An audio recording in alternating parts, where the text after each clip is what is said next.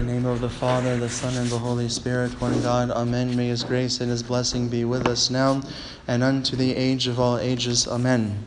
I greet you, dear brothers and sisters, on this, the first Sunday of the blessed Coptic month of Tuba. And as you know, Tuba is one of the 12 Coptic months in our calendar. And like the other 11 months, it has a very specific theme. The previous month in the Coptic calendar was the month of Kiah, and the theme in that month was the coming of our Lord Jesus Christ in the flesh and the events that led up to His birth, to His nativity in the flesh. And now that we have celebrated the feast of our Lord's nativity, we now turn our focus to how God revealed Himself to the Gentiles, the people who were not born of the Jewish nation. You will remember that in the Old Testament, in ancient times, God first chose the Jews, the Jewish nation, to be His people. But it was always the will of God that every nation, every tribe, every country, every people should be His own chosen people. And so God revealed Himself to the Gentiles, and He called all of the Gentiles to be His people. And so the theme of this month of Tuba, as we're going to hear in the next 3 Sundays, as well as today, the theme is the calling of the Gentiles to be the people of God. And in today's Gospel, which came from the Gospel according to St. Matthew, chapter 2, verses 13 through 23, we heard about our Lord Jesus Christ's flight to Egypt as an infant in order to escape Herod. Remember that for many centuries, Egypt was a pagan country that did not worship the one true God. Instead, the ancient Egyptians invented their own gods like Amun-Ra and Osiris and Horus and many others. And our Lord Jesus Christ, as an infant, traveled to Egypt accompanied to His mother and the holy Joseph, because an angel warned him that King Herod of the Jews would seek to kill the child and destroy him. And Joseph took the child and his mother and fled to Egypt by night, and they remained in Egypt until the death of King Herod. And in the meantime, Herod, when he understood that he was deceived by the wise men, he ordered a terrible massacre. He killed all of the male children around Bethlehem who were 2 years old and younger. And that was his plan, of course, to kill our Lord Jesus Christ. Since he couldn't find Christ, he would just kill all of the children in a terrible massacre. And after this massacre and Herod's death, the Holy Family returned to Israel and eventually settled in Nazareth. And today, with God's grace, let us meditate on why our Lord fled to Egypt and the lessons that we can learn from His flight to Egypt. First of all, our Lord Jesus Christ fled to Egypt in order to call the whole world to Himself. The Coptic month of Tuba is about the manifestation of the kingdom of God to the Gentiles. And this begins with our Lord fleeing into the pagan country of Egypt in order to bring the kingdom of God to this pagan country, Egypt. Our Lord came into the world to call all peoples and all nations unto Himself. And this is why the Holy Father, Saint Athanasius the Apostolic, he teaches us that when Christ was crucified, He was crucified with both of His arms outstretched. With one arm, it was as though He was calling the Jews, the first chosen people of God, and with the other arm, it was as though He was calling the Gentiles to Himself. But all peoples were called by Christ as He was crucified on the holy wood of the cross. And we see our Lord calling many people unto Himself in the land of Egypt, where he performed many miracles while he was still an infant in swaddling clothes. His presence in Egypt and the many miracles that he performed there caused many of the Egyptians to believe in him. And so we can see our Lord's flight into Egypt as a missionary trip. It was his first missionary trip, which he did almost 70 years before St. Mark would come to Egypt and convert the rest of the Egyptians to Christianity. But our Lord himself began the conversion of Egypt when he fled to Egypt as a child. Second, our Lord fled into Egypt today in order to destroy the pagan idols of Egypt and convert the wickedness of Egypt into righteousness. Whenever we read about Egypt in the Old Testament, we see that Egypt once represented sin and slavery. Egypt was a place where the righteous lived as foreigners. As the Lord said to the Jews, "For you were strangers in the land of Egypt." Egypt was the place where the righteous were slaves. As the Lord said, "I am the Lord your God, who brought you out of the land of Egypt, out of the house of bondage." And so Egypt in the Old Testament was not a land that was hospitable to the righteous, but it was a land of wickedness, where the righteous were strangers and slaves. When our Lord entered into Egypt, however, this wickedness was transformed into righteousness. Through his visit, he destroyed the pagan worship that had existed from early times.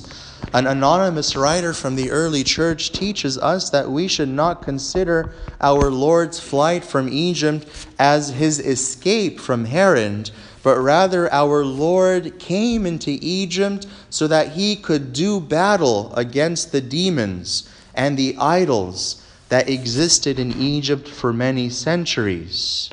In other words, he did not go to Egypt to escape from Herod, but rather he went into Egypt so that the pagan gods and demons of Egypt would escape from him.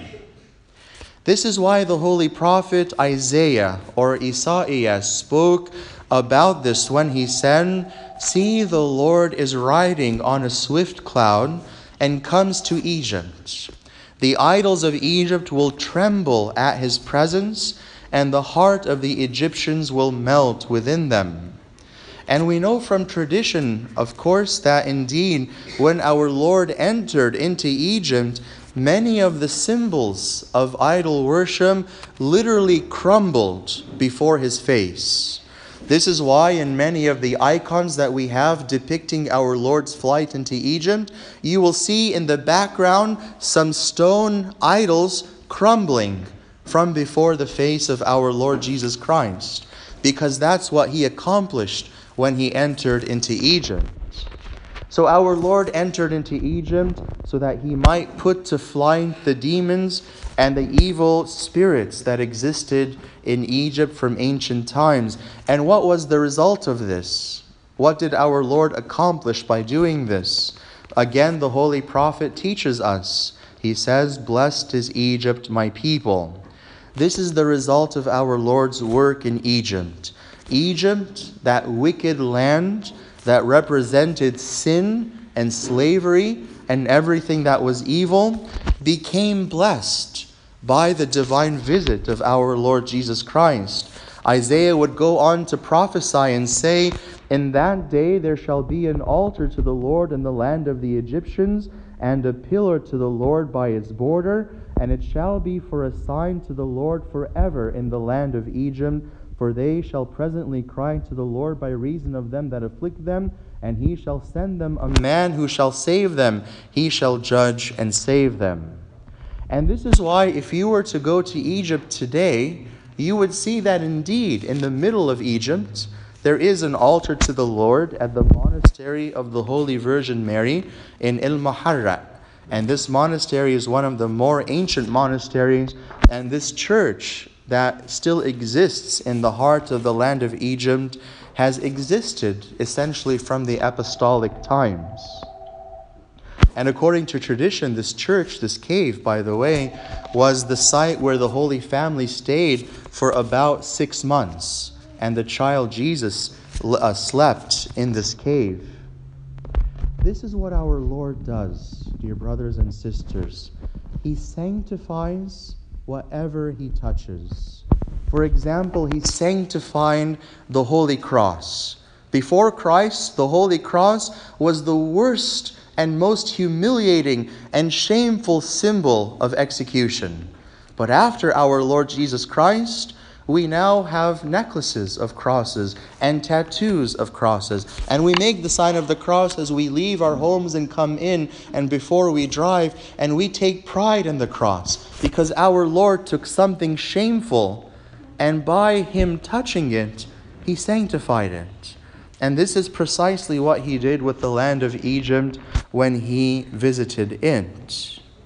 And the Holy Father, St. John Chrysostomos, commented on this amazing event saying, while Palestine plots, Egypt receives and preserves the Lord. And why is this such an interesting phrase? It's because Palestine is the Holy Land. So at this time, Palestine was plotting to kill the Savior, and Egypt, the wicked land of slavery, was receiving the Savior. Do you see this amazing turn of events? This is what Christ does. He turns things completely on their head. And that's why St. John tells us that the people of the Old Testament in Palestine, the Holy Land, they plot to kill our Lord, but the wicked land of Egypt receives and protects him. So our Lord came into the land of Egypt to convert wickedness into righteousness and to sanctify it. And third and finally, dear brothers and sisters, our Lord fled into Egypt to teach us how we might deal with tribulation. To teach us how we might deal with tribulation. The Holy Family displayed great patience and long-suffering in today's gospel. While the Lord was still only a baby, there was a plot to kill him by the king of the Jews. And in response to this, the Holy Family had to flee by night to a distant pagan country. And yet, what was the Holy Family's response? They responded by humility, by obedience, and great patience in the face of this tribulation. And we especially meditate on the amazing virtue of Our Lady, our Mother, the Holy Mother of God, St. Mary. Because before she conceived Christ, she had never seen anything outside of her hometown. This was a simple, poor Jewish girl who had never seen anything outside of Israel. And all of a sudden, after giving birth to the Son of God while remaining a virgin, she is called to flee by night and go into this pagan country that did not know God. Does she complain? Does she say no? Does she use her human logic to come up with reasons why she shouldn't do this? Or does she rather display obedience and humility and submit herself to the will of God? She traveled a great distance in order to protect her son, not knowing exactly what was going to happen in the future. And in our own lives, we should display the same humility and obedience and patience in the face of tribulations. Oftentimes when we face tribulations, we expect some kind of reward in this world for our efforts and our troubles. But the Holy Mother of God and St. Joseph did not expect any kind of reward in the world, but they were patient and humble because they had faith that the reward would come in the kingdom of heaven. And we especially see this beautiful example come to life in the recent events that happened in Egypt after the horrific bombing at the church of El Botroseyya.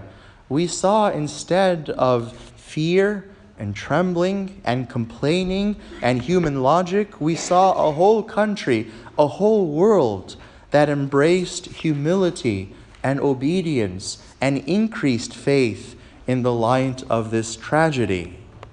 And we ask that their example, the example of these holy ones, the Holy Family, and all of the righteous who have endured tribulation in the right way, we ask that their example be a model to each and every one of us in our lives. Because if we're not facing a tribulation now, in these days, I guarantee you a tribulation is coming.